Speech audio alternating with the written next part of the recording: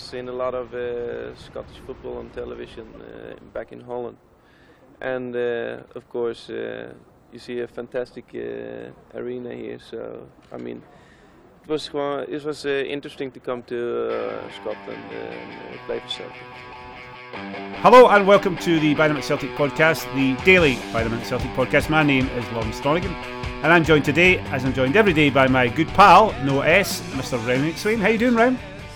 I'm good, Lawrence. How are you? What's happening in your coronavirus isolation?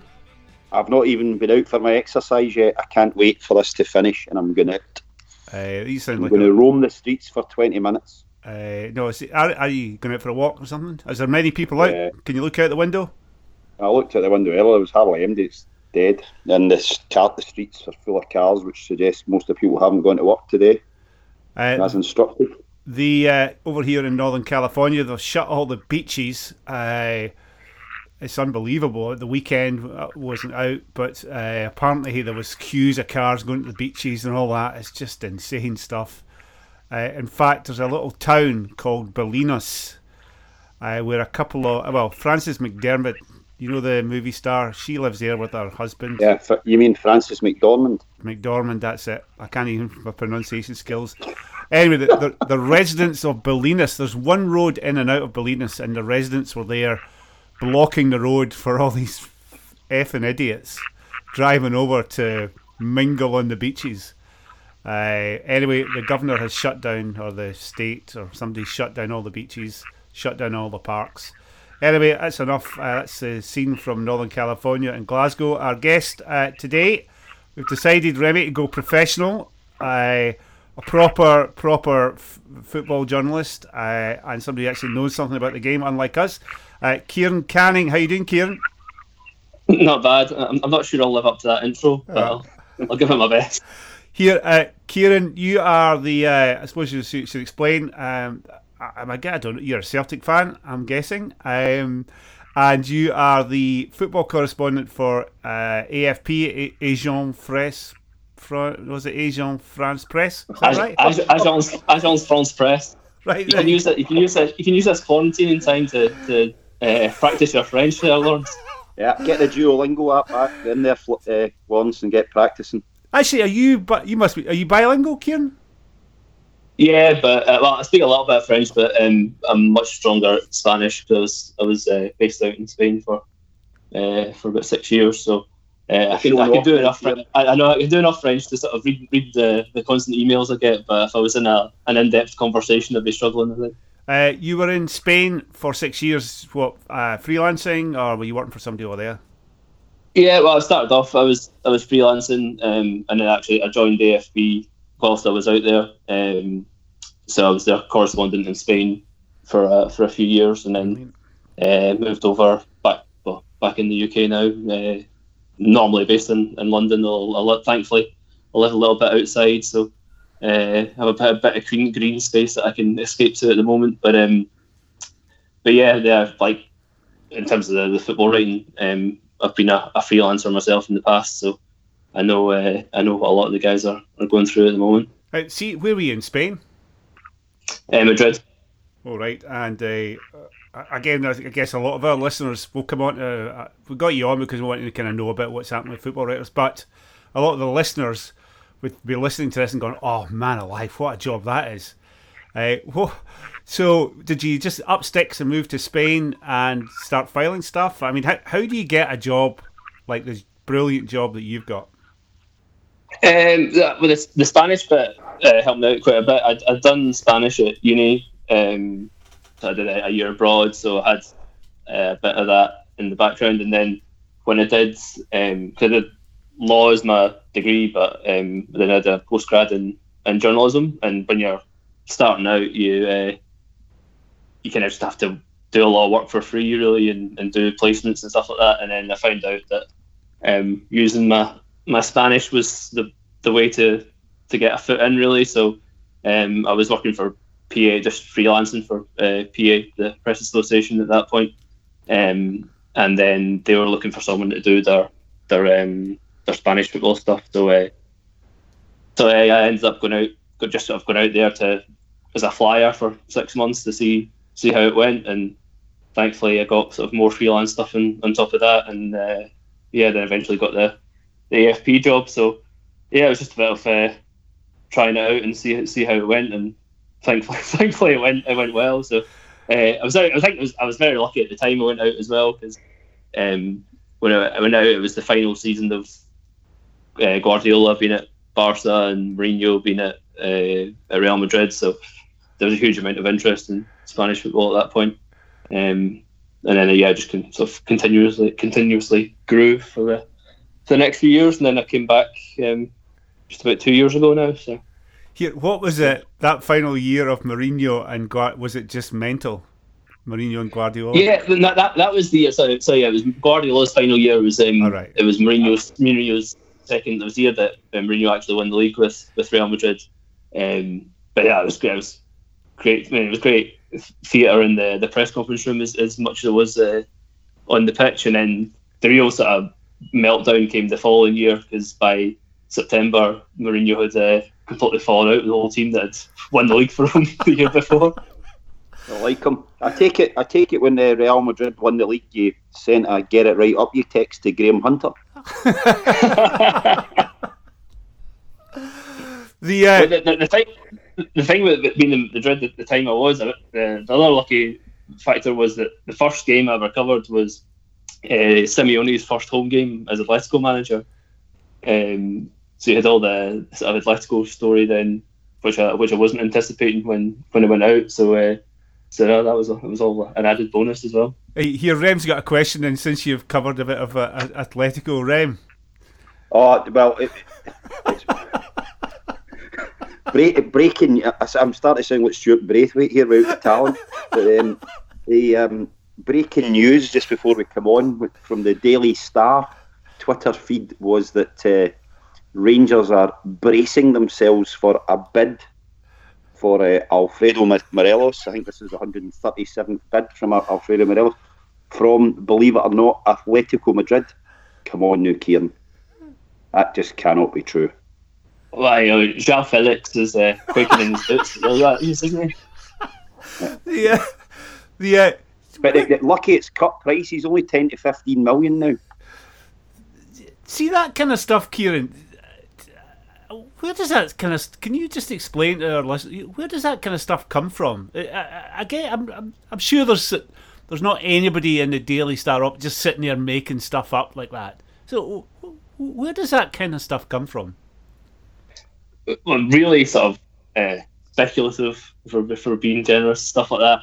A lot of it is rumours that get passed around from country to country. That I've found being in Spain, that you would find Spanish outlets would report random rumours from English press, and then the English press would pick up on Marca say this or whatever. But a lot of for more serious stuff, I think a lot of it comes from agents that are trying to get the players moved, trying to talk the players up in the media. So if they can get their name out there and linked with certain clubs, even if they know that it's nonsense, it could inflate the player's transfer fee or his wages, or if he's looking for a new contract, which is often one, agents put stuff out there that their players looking to move and there's interest to try and get a better contract from the club they're currently at. So that's where some of the more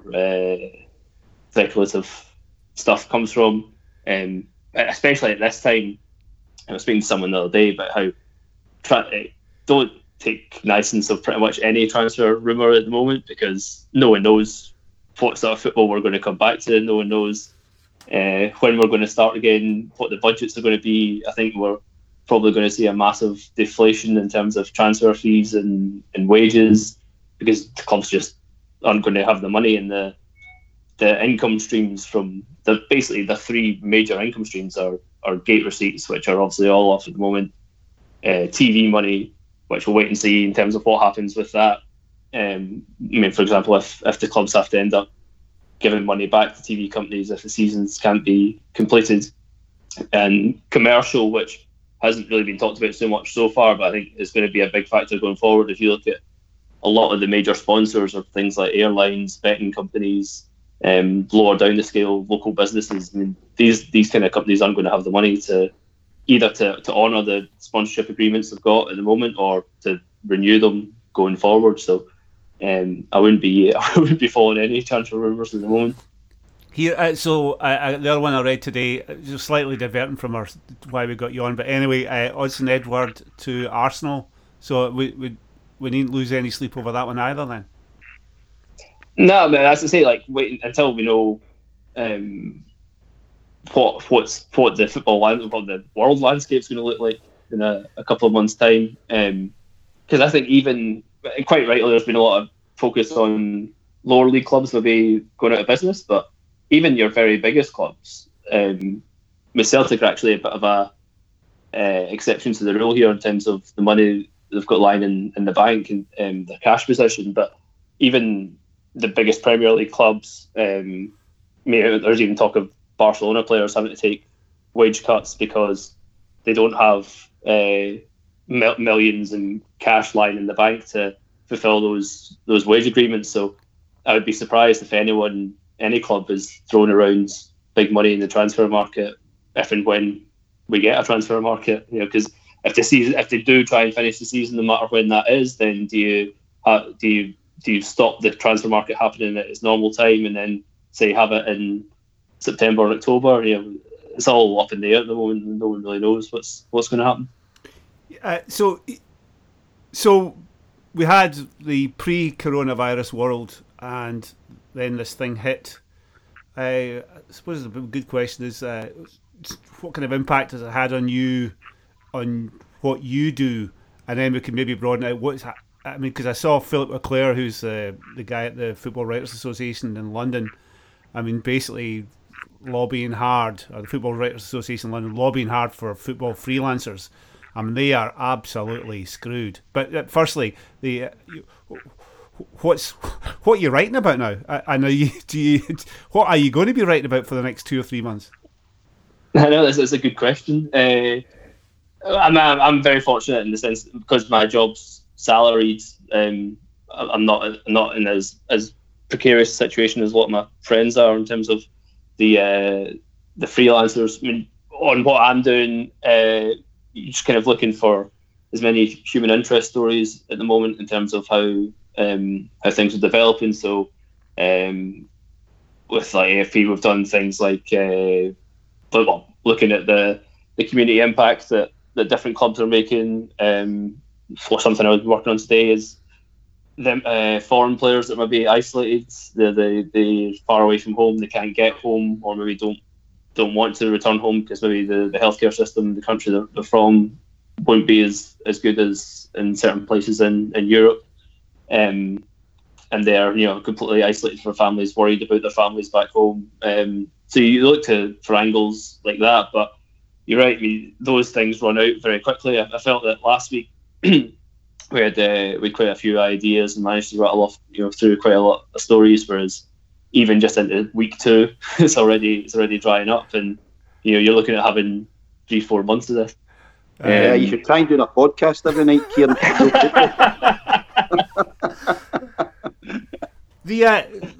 So that's interesting. So some players would have the option of going home, and they just don't want to because they kind of judge that the healthcare system back home isn't. I mean, it's you don't kind of think of that stuff, because I think Celtic have sent a few players home, or a few players have gone home. You can never. Yeah. And obviously Rangers were allowed their foreign players to go. I think they even said in their statement that some of their guys had chosen to remain in Glasgow. So yeah, so it's a personal decision. And then you've also got, like, just speaking to a few people today, but it's like the complications of even getting home if they wanted to.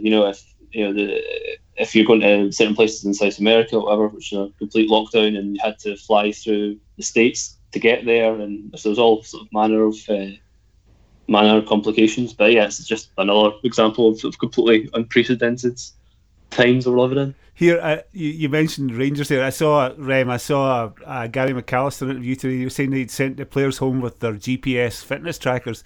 I was just thinking, Morelos has probably fitted his to his dog and sent it out the backyard. Get some kilometres in for. He maybe get a private detective to fit his. Actually, the ideas thing again is first world problems, Kieran. But I was looking. I subscribe to Athletic, and I was reading. It was a good piece, but I've read it about 10 times. Danny Taylor did a thing about my life with Alex Ferguson.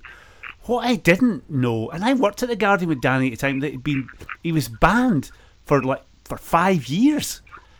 Imagine trying to cover a football team and being banned from the manager's press conferences.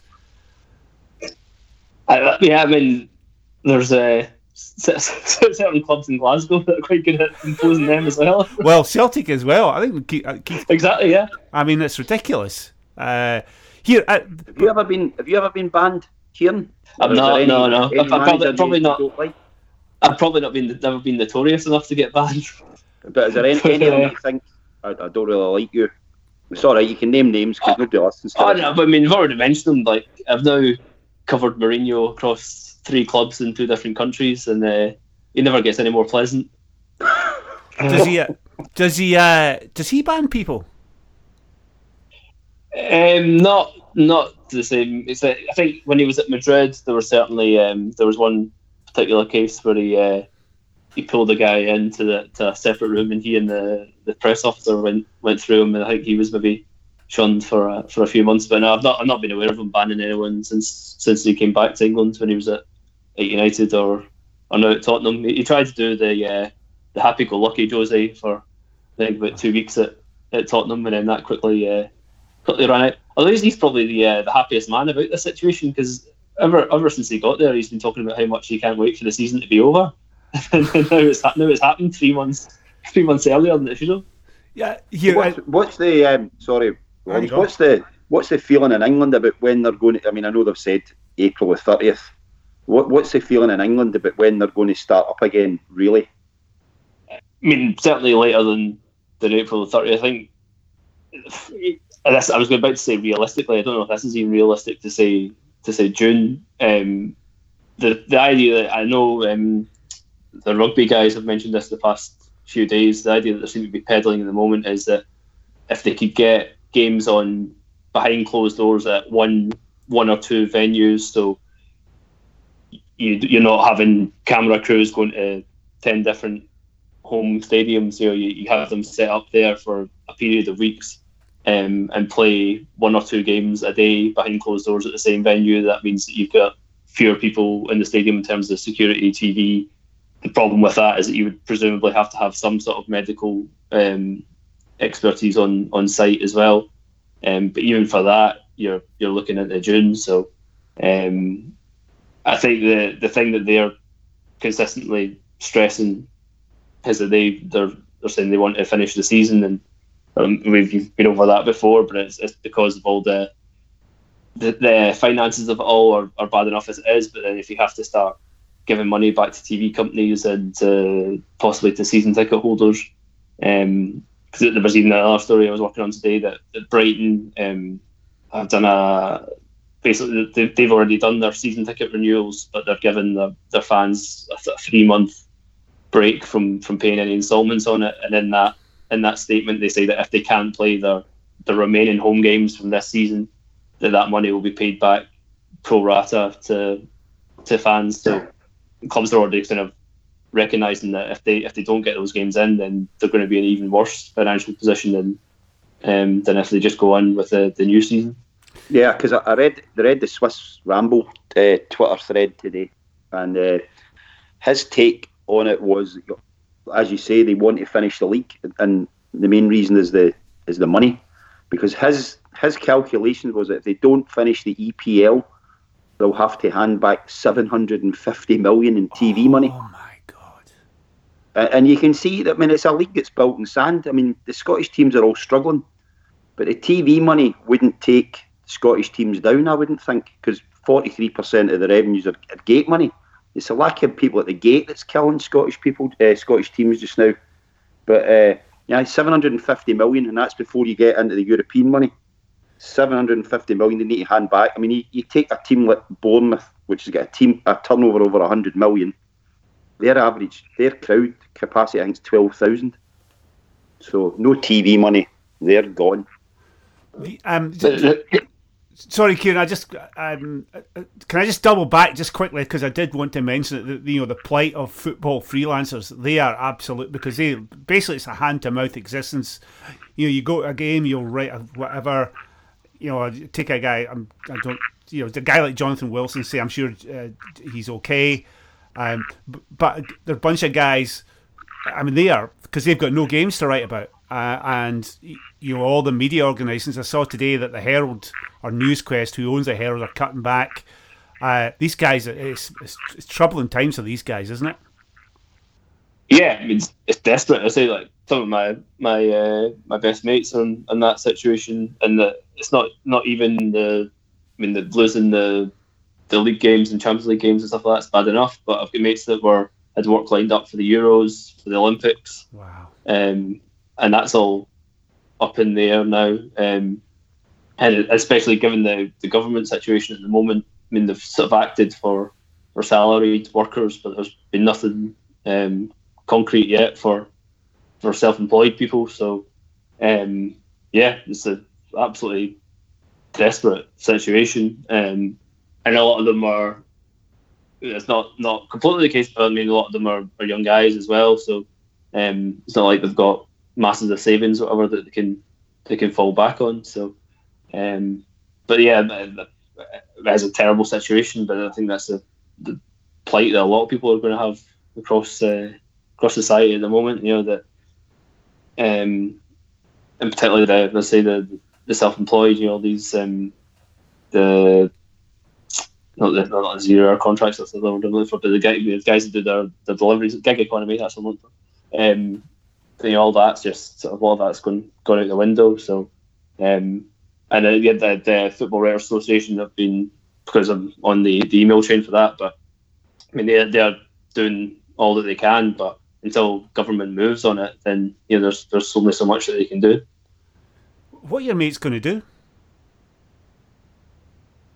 I mean, I've spoken to them, but they don't know. Basically, they're kind of waiting. I mean, a lot of the ones that are freelance are out in Spain, so they've been in the terms of the lockdown and stuff like that. They're a few weeks ahead of the situation that we are. But yeah, they're looking at maybe if and when the lockdown's lifted, they come back home and stay with their parents and stuff like that for a few months until it tides itself over. But unless you've got savings to rely on or family support, you've got their mum and dad to fall back on, whatever, then that's this a really perilous situation that they're in. And I'm say, like, I'm very lucky that I'm salaried, but I could have gone down. There's plenty of times where I could have gone down that route, and there's times when that seems a more lucrative thing to do, because you could potentially get paid more per day by freelancing than being a salaried journalist, because it's not the best paid, certainly not best paid compared to what it used to be. So I've been tempted to do that myself in the past, and just thank the lucky stars at the moment that I didn't, because you'd be really struggling. I qualify all this. I mean, I get it's first world problems, but we are a football podcast, so I just thought it'd be an area that people might be interested in. Again, not the most important thing in the world, but these guys and girls are really, really toiling. Here, you're in the scene down there in the big London toon. What do you think the EPL? What's your gut feeling on what the English Premier League will do, and also what do you think they'll do in Spain? It seems a pretty easy decision in England, but Spain, that's a tricky one. Yeah, I still think that they'll try and finish the season, even if it means doing it in August, September, October. To get those games done and then start again almost straight away. Without almost, I did an interview with Glenn Murray, who was at Brighton last week, and he was saying that some of their guys are thinking of this is almost like their pre-season or their off-season downtime now. Get their rest in, because they reckon that they might come back and then go finish the season straight into the new season, because that gets over that TV money issue that we've talked about. and it avoids the complications in terms of lawsuits and all that kind of stuff. I mean, people think it's an easy one in England because Liverpool are so far clear at the top of the league, but it's not. It's not that decision that's the difficult one. It's who goes down, who qualifies for European competition. You mentioned what happens in Spain. One of the biggest things I could see being problematic in Spain is when we mentioned Atletico earlier on. They're massively dependent on income from European competition, from Champions League money basically, and they're sixth in La Liga at the moment. Now, normally they've still got plenty of time to make that up. They're only 1 or 2 points behind, but if you call the season now, and they don't qualify for the Champions League, they're going to take that to court, you would imagine. So I think the only way around it is to finish it no matter when that is, and then if that means curtailing the next season, so that would probably mean take out at least the League Cup, maybe find some way to slim down the league, to maybe only play each other once or something like that seems at least fairer, and that when you're starting the season, you know the way the season's going to go, rather than just cutting this one short and saying it's over at 29 games or whatever it is we're at the moment. But where does the UEFA competitions fit into that matrix? If you're saying England, Spain, Scotland, we go to August, September, October to finish this season, where does UEFA fit into that? Well, because they'll also have to finish their own competition, so they've got the same complication. Okay. They can't go into next season Champions League without finishing this one.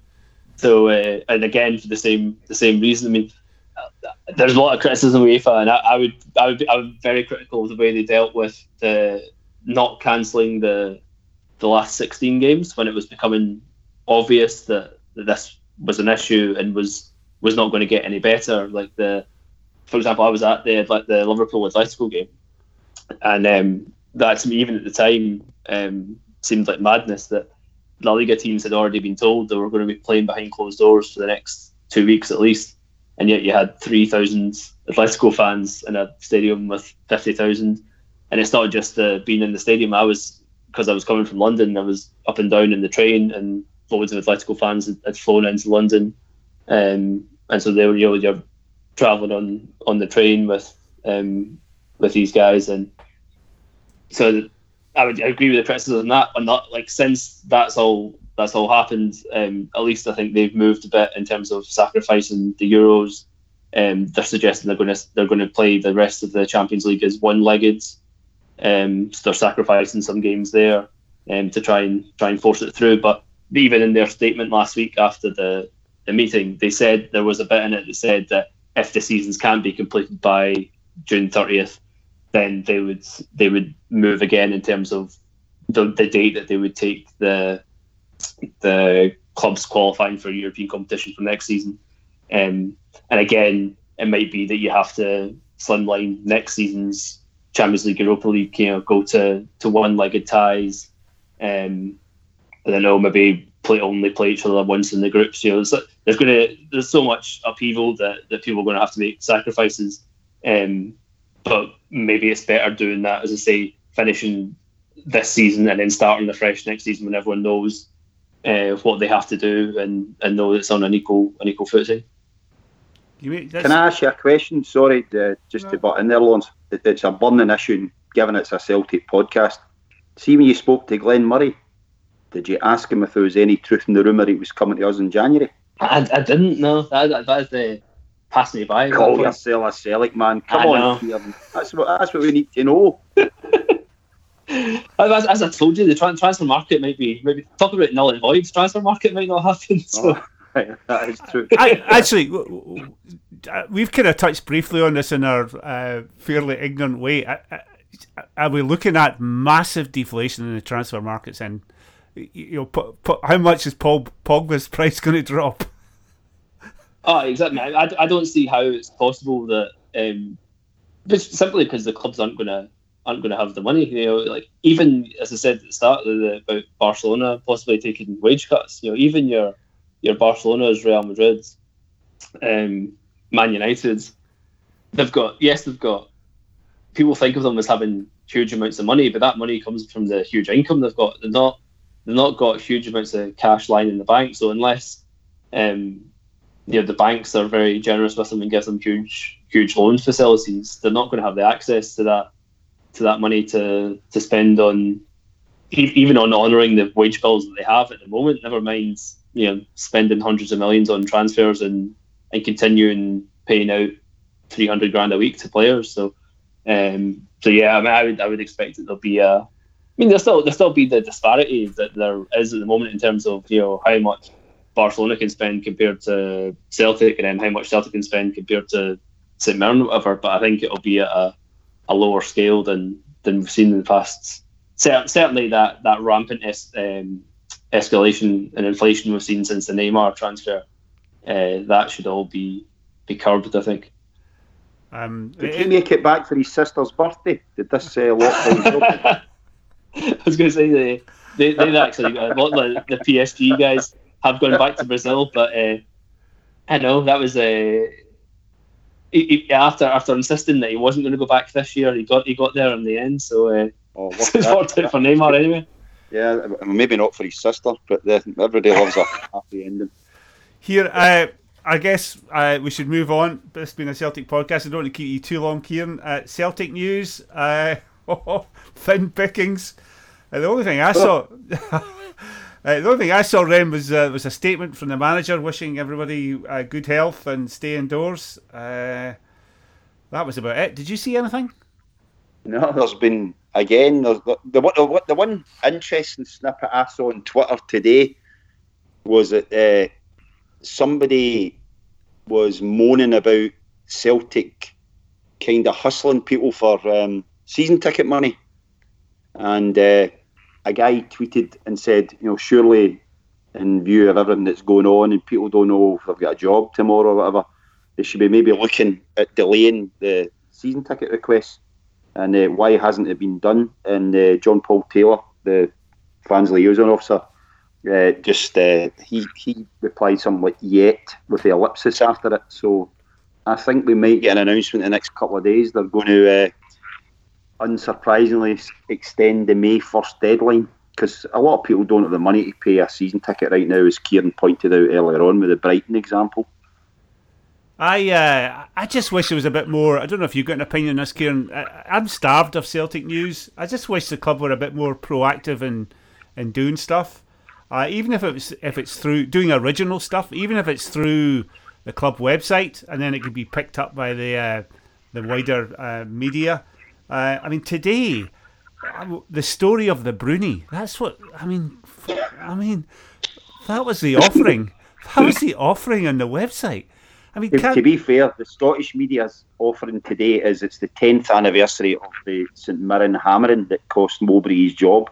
So I suppose they had to do a good news story somehow. Have you got any views on that, Kieran, or am I just being stupid? Well, one thing I thought they might do a bit more of is they could do their own player interviews, like phone them up or do it by, like we're doing by Skype or Zoom or whatever, and put stuff out just to kind of keep people occupied. I mean, one of the things I was going to mention when you talked about the journalism side of it and the Herald cutting jobs again and stuff is when we go back to what we think of as normality, what the media landscape will look like, because if it's been a really long layoff, then you could have plenty of papers even folding. So and there's long been a suspicion amongst the football writing community that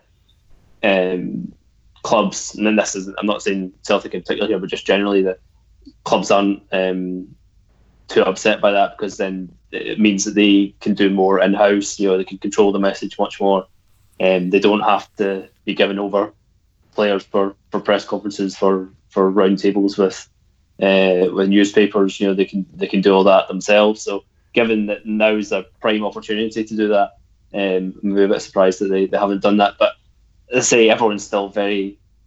I know it seems like it's lasted a lifetime already, but we're still in the very early days of this, so I'm sure people will get a handle on it as things go on. Well, I mean, the opportunities for video. I mean, my video highlight of the last few days is Ryan Christie hitting that toilet roll in the little basketball hoop in the back of his door. It was brilliant. Can we? I mean, it's not rocket science. You know, stitch a few videos, get the players doing a few videos, stitch them together, and put them out. It just seems, again, the story of the Bruni. Do you remember the Bruni, Rem? Were you there? I was at the game. I remember it vividly. Yes. Did they have El Hadji Diouf's contribution to this? I never. Do you know what? I never read it. I was so disgusted by it. So there's that. There's a Neil Lennon message, which is welcome. John Paul Taylor's brilliant, Rem, isn't he? Good guy. He is. He dug us out of a big hole last year when the idiot friend of mine forgot to take our tickets for Tynecastle, and he managed to get us in.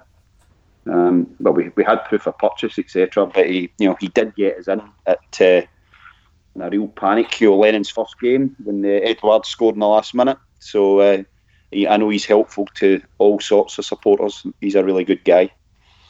The only other. This is pathetic, Kieran, isn't it? I bet you're thinking, what am I doing on with these two wallopers? Here, the other thing on the Celtic Twitter feed today was this. It's been somebody put me in the list, and it's just decimated my notifications. You got to name your 4 heroes. So Celtic did theirs. Thanks. They got nominated by it was Real Betis, one of my favourite clubs. Real Betis, Kieran, should I like them? I love them. They're a club we used to support, shouldn't they? Slightly dodgy political connections, fan base wise, but oh really? It's good colours anyway. Oh, great colours! I'll leave it at that. But I remember we just rolled into Seville one day, and the game was on, so we went because they had green and white strips. But and they had, remember that kid? You might be too young. Jarny, you remember Jarny? He was a yeah. Oh, he signed for Coventry, and then about 3 days later, he signed for Real Madrid. What a player he was! I kept at the time saying Celtic should sign this guy, Jarny. All right, so I had it down, Kieran, that Seville were the kind of royalist establishment club. So and Betis were the opposite. So no, so they are Real Betis. So they're literally Royal Betis. Oh no! Big clue there, Warren. Here, anyway, the other one that Celtic Real Betis asked him, and the other one was Zenit. I failed to see what the connection between Zenit and Celtic is. Anyway, Celtic replied, thanks, we hope you and everyone in Spain, Russia are well and safe. Here are our 4 heroes, Jock Stein, Billy McNeil, Jimmy Johnson and Henrik Larsson. Celtic then go on to nominate St. Pauli, Club Santos, Athletic, that's in Bilbao, and Rosenborg. Me being the host of this, I'll get mine out of the way very, very quickly.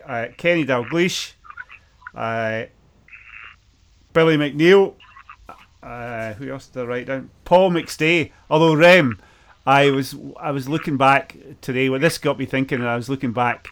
The Celtic Ajax 1982, the 2-2 game at Celtic Park. Who Celtic got a penalty, Charlie Nicholas scored. Who put the worst tackle in on Tommy Burns for the penalty? I know the answer to this. You should maybe ask Kieran. Kieran, who? I'll have no idea. Oh, is it way before? Anyway, listen, go on. Before my time. Before your time. Well, go on YouTube. There's about 5 different versions of the game on YouTube. It's brilliant. Anyway, okay, Rem, who put the thigh-high tackle into Tommy Burns for the penalty? It was a young Dutch guy. Nobody's probably heard him. Somebody Cruyff, Johan, I think it was. Absolute shocker. Anyway, my 4: Kenny Dalglish, Billy McNeil, Paul McStay, and one non-Celtic was a guy called Rab Duffin. Rab Duffin, Kieran, was a midfielder, very creative midfielder for Stirling Albion in the mid-1970s. When I was a kid, Me and my pals would go to the Albion games every Saturday, and we actually go up to training. They trained on a Tuesday night and a Thursday night, and I just loved Rab Duffin. And I remember I was a kid, I don't know why, but Bob Shankly was the Albion manager at the time, Bill's brother, and just talking to Bob Shankly about Rab Duffin. Anyway, great player, and later in life I used to play golf with him quite a lot. He used to work with my brother at AA Components in Causeway Head, so he was my genuine schoolboy hero. So that's my 4. Rem, you can go. Give me your 4. Right. I've got 2 Celtic players and 2 non-Celtic players. Kenny Dalglish was my boyhood idol. I don't mean I was his boyhood idol, he was mine. Oh, hang on. Did I ever tell you the story about having pizza with Kenny Dalglish in Augusta? Oh, have I told you that? Oh. Right, okay, I won't Clang. Oh, sorry, my connection's dropping. Oh, right. Michel Platini, who I just thought was an unbelievable football player. Lubo Moravcik, ditto, and the last one is Zinedine Zidane, who I just thought was amazing. Did you ever have any dealings with Zidane in Spain, Kieran? You must have done. Yeah. He was the full length of his first stint was coincided with being there. But he was perfectly fine.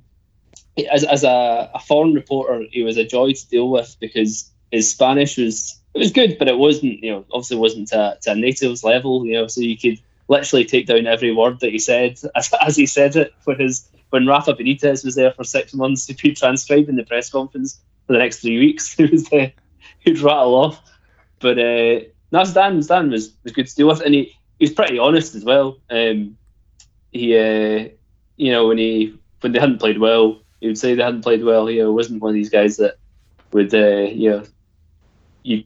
some managers you speak to after the game, you think they've won 5-0 and they've lost 5-0. So he was good to deal with. He would actually be one of mine. I was going to say that I would have Zidane, and you have to have Messi in, I think, for the games that I've covered. Hang on a sec. What was Messi like to deal with as a journalist? Not non-existent. He just doesn't do. Oh, does he not? Just doesn't do anything at all. I think that the whole time I was in Spain, I think he did one press conference, and it was the day that Barca were playing Bayern in a Champions League semi-final, and it was Pep was coming back. Pep was Bayern manager at that point. Pep was coming back, and apparently the feeling in the Barcelona sort of media room was they had to one-up Pep. So they put Messi out as the player in the press conference, which the first time, pretty much the first time he'd ever done this since he was about 19 or something. But no, he just doesn't do it, and he's got the power to say, "I'm not doing it." So no one challenges him to do it. So Zidane, Messi, keep going. Sorry. Celtic ones, I've just got Larsson, and I was thinking that it'd have to be someone else again from that O'Neill team. So I would go Sutton because just the sort of the type of player he was, the fact that he played in all sorts of different positions. That O'Neill team was the team of my adolescence. So I'd go Larsson, Sutton, Zidane, and Messi. Sutton's career as it's kind of surprised me. I had no idea he had the breadth, the intelligence, and the kind of just a sense of fun to be a great pundit. Agreed? No? Anybody? In terms of the intelligence, he's one of those guys that he was an intelligent footballer. The way that I was saying how he could play, centre back, centre mid at times when Neil tried to get all of he Hartson and Larsson into the team. But I know what you mean. There's plenty of examples of guys who are intelligent footballers, and it doesn't mean they're intelligent. Oh yeah, he seems to have both. I think he's absolutely brilliant. Anyway, here the last part is we come on to our usual Espanyol section. Kieran, one of our recurring themes in this podcast is how they keep on wheeling out figures. We were wondering how low they could go. figures to push the null and void narrative. Well, they've reached rock bottom today. We've got Mr. What's the goalie Dane, Mr. Hugh Burns come out today. Have you got again? Just to ask you, actually, I ask everybody: does this stuff bother you or not? As a Celtic fan, that this narrative keeps getting pushed every single day. No, not at all. I think because realistically, we know it's not going to happen. So you don't mind. and the fact that the scale is going for them, it's not as if they're bringing out big hitters to make the case. So no, but largely passes me by, I have to say. Right. The only thing about the Hugh Burns one, Rem, was he rattles on for a while, and then he goes, I think Gary Dicker, the Kilmarnock guy, talked a lot of sense the other day. And then so I looked up what Gary Dicker has said the other day. We've had 30 games played, and it's difficult to avoid a league at this stage. I mean, if it was 10 games or a dozen games, it would be much different. So Hugh doesn't seem to get his story straight. Not the brightest boy in the world, though, is he? He certainly isn't. And if anybody's needing another laugh, somebody, in fact, I'll find it after the podcast and retweet it. It's Hugh Burns doing a QA outside Ibrox at the fan zone. It is. I saw it. I sent you. That's unbelievable. Kieran, have you seen this? I will find it. No. It reminds me of Rem. It reminds me of Lloyd Cole and the Commotions playing the first ever South by Southwest festival in Austin, Texas. So it was pure Spinal Tap. The your last on stage, boys. It's going to be brilliant. So there's going to be 25,000 people there. We went on stage at 2 a.m. in the morning, and there was two guys there basically. The Hugh Burns thing is absolutely phenomenal, so we'll tweet that out. It's really funny, Kieran. The other thing I noticed, found it already. I'm going to send it out to you now. Oh, it's classic. Fantastic. Here, the only other thing I saw, did you see anything else, Rem? Well, my old pal Johnny Ball, Johnny McFarlane, with his latest, think of a number. His latest number today is 5. And it's the 5 players from the SPFL that the Mighty Gers should sign to make them into a championship winning team next year. And who got? I did. You got it? What the names? I wrote them down somewhere. I've got them. I wrote. Do you want me to give you them in order of hilarity? Because a couple of them are half decent. Yeah, go on then. Right. From Aberdeen. Right, yeah. Right, go. On you go. Lewis Ferguson from Aberdeen. Yeah. Who they released as a kid, and they probably couldn't afford to buy him back. The second one is Aaron Hickey from Hearts, who is Celtic daft, and I don't think I believe he's a very intelligent boy, so I can't see him signing for them. The third one is Lawrence Shankland. The fourth one is my favourite Haddy, Lyndon Dykes. And the fifth one, unbelievably, is Scott Allen. So it's like, how did any of these guys transform them into a title-winning team? Here, any of those 5, Kieran, that you think Celtic might have a look at, or should have a look at? The only one I think is Hickey, but even I would say it would be a couple of years off yet in terms of... well, we don't know what Hart's situation is going to be, but given his age, he's the one that you still think's got a lot of potential to improve, and it's a position that Celtic could be looking for again in terms of a left back. So that would be the only one that I would think of out of that 5. That's what I thought. Although there was talk early in the season, Man City. I mean, would Man City look at a kid like that? I know they've got this. Well, they might, but they'd loan him straight out. I mean, if they bought him, they'd loan him straight back. He's not going to get a Man City team anytime soon. No, of course not. But isn't their system, Kieran, just to hoover up as many players as they can, develop them? If you buy a £1 million player or a $500,000 player, hoover them up, and then sell them 3 or 4 years later for 3, 4, 5 million. He'd fall into that category for them, wouldn't he? The only thing on that is that, again, we don't know how everything that's happened is going to change these things, but FIFA are bringing in quite far more stringent rules on how many loan players you can have. and teams like City and Chelsea, especially to target teams like City and Chelsea doing that, where they buy up these guys, loan them all out, inflate their transfer fee value, and then sell them on. So that the days of that might be gone now. I think there was going to be something like 6 or 7 total players you can have out on loan, and much more stringent controls on stuff like. So, for example, Chelsea used Vitesse Arnhem and sort of park a whole number of guys there. That you can only have I think it was maximum of 2 or 3 players on loan at the same club. So that's certainly been the idea that City have used for a long time, but whether they're going to be allowed to do that in the future sort of remains to be seen. And just while you're on the subject, I forgot you. I mean, it's Chelsea obviously one of the main clubs you cover. What's the deal with Billy Gilmour then? How far can he go? I know Remy hates it, but I'm interested in the Scottish national team. I mean, everyone that speaks about him, I mean, Lampard's raved about him all season, even before he put him in the last couple of games. And I know it's only 2 games, so you got to. I think that it doesn't help sometimes when there's that much hype.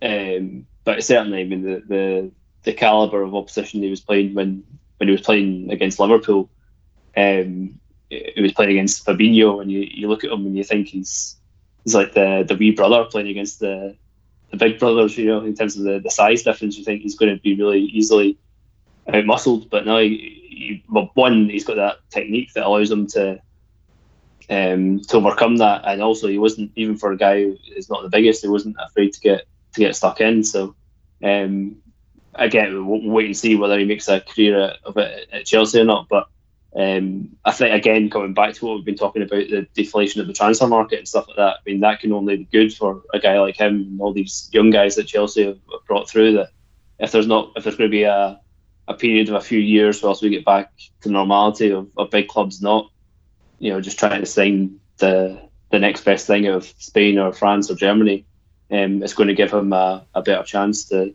establish himself. I'm certainly happier to be doing it at Chelsea than across the city. Here, speaking of which, one final thing is my good friend Mr. Michael Beale put out a really good piece today on his website.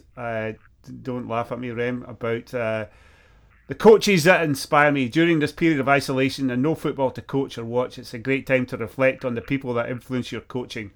Anyway, I just mentioned that because have any of them ever coached a team to beat Hamilton Accies at home?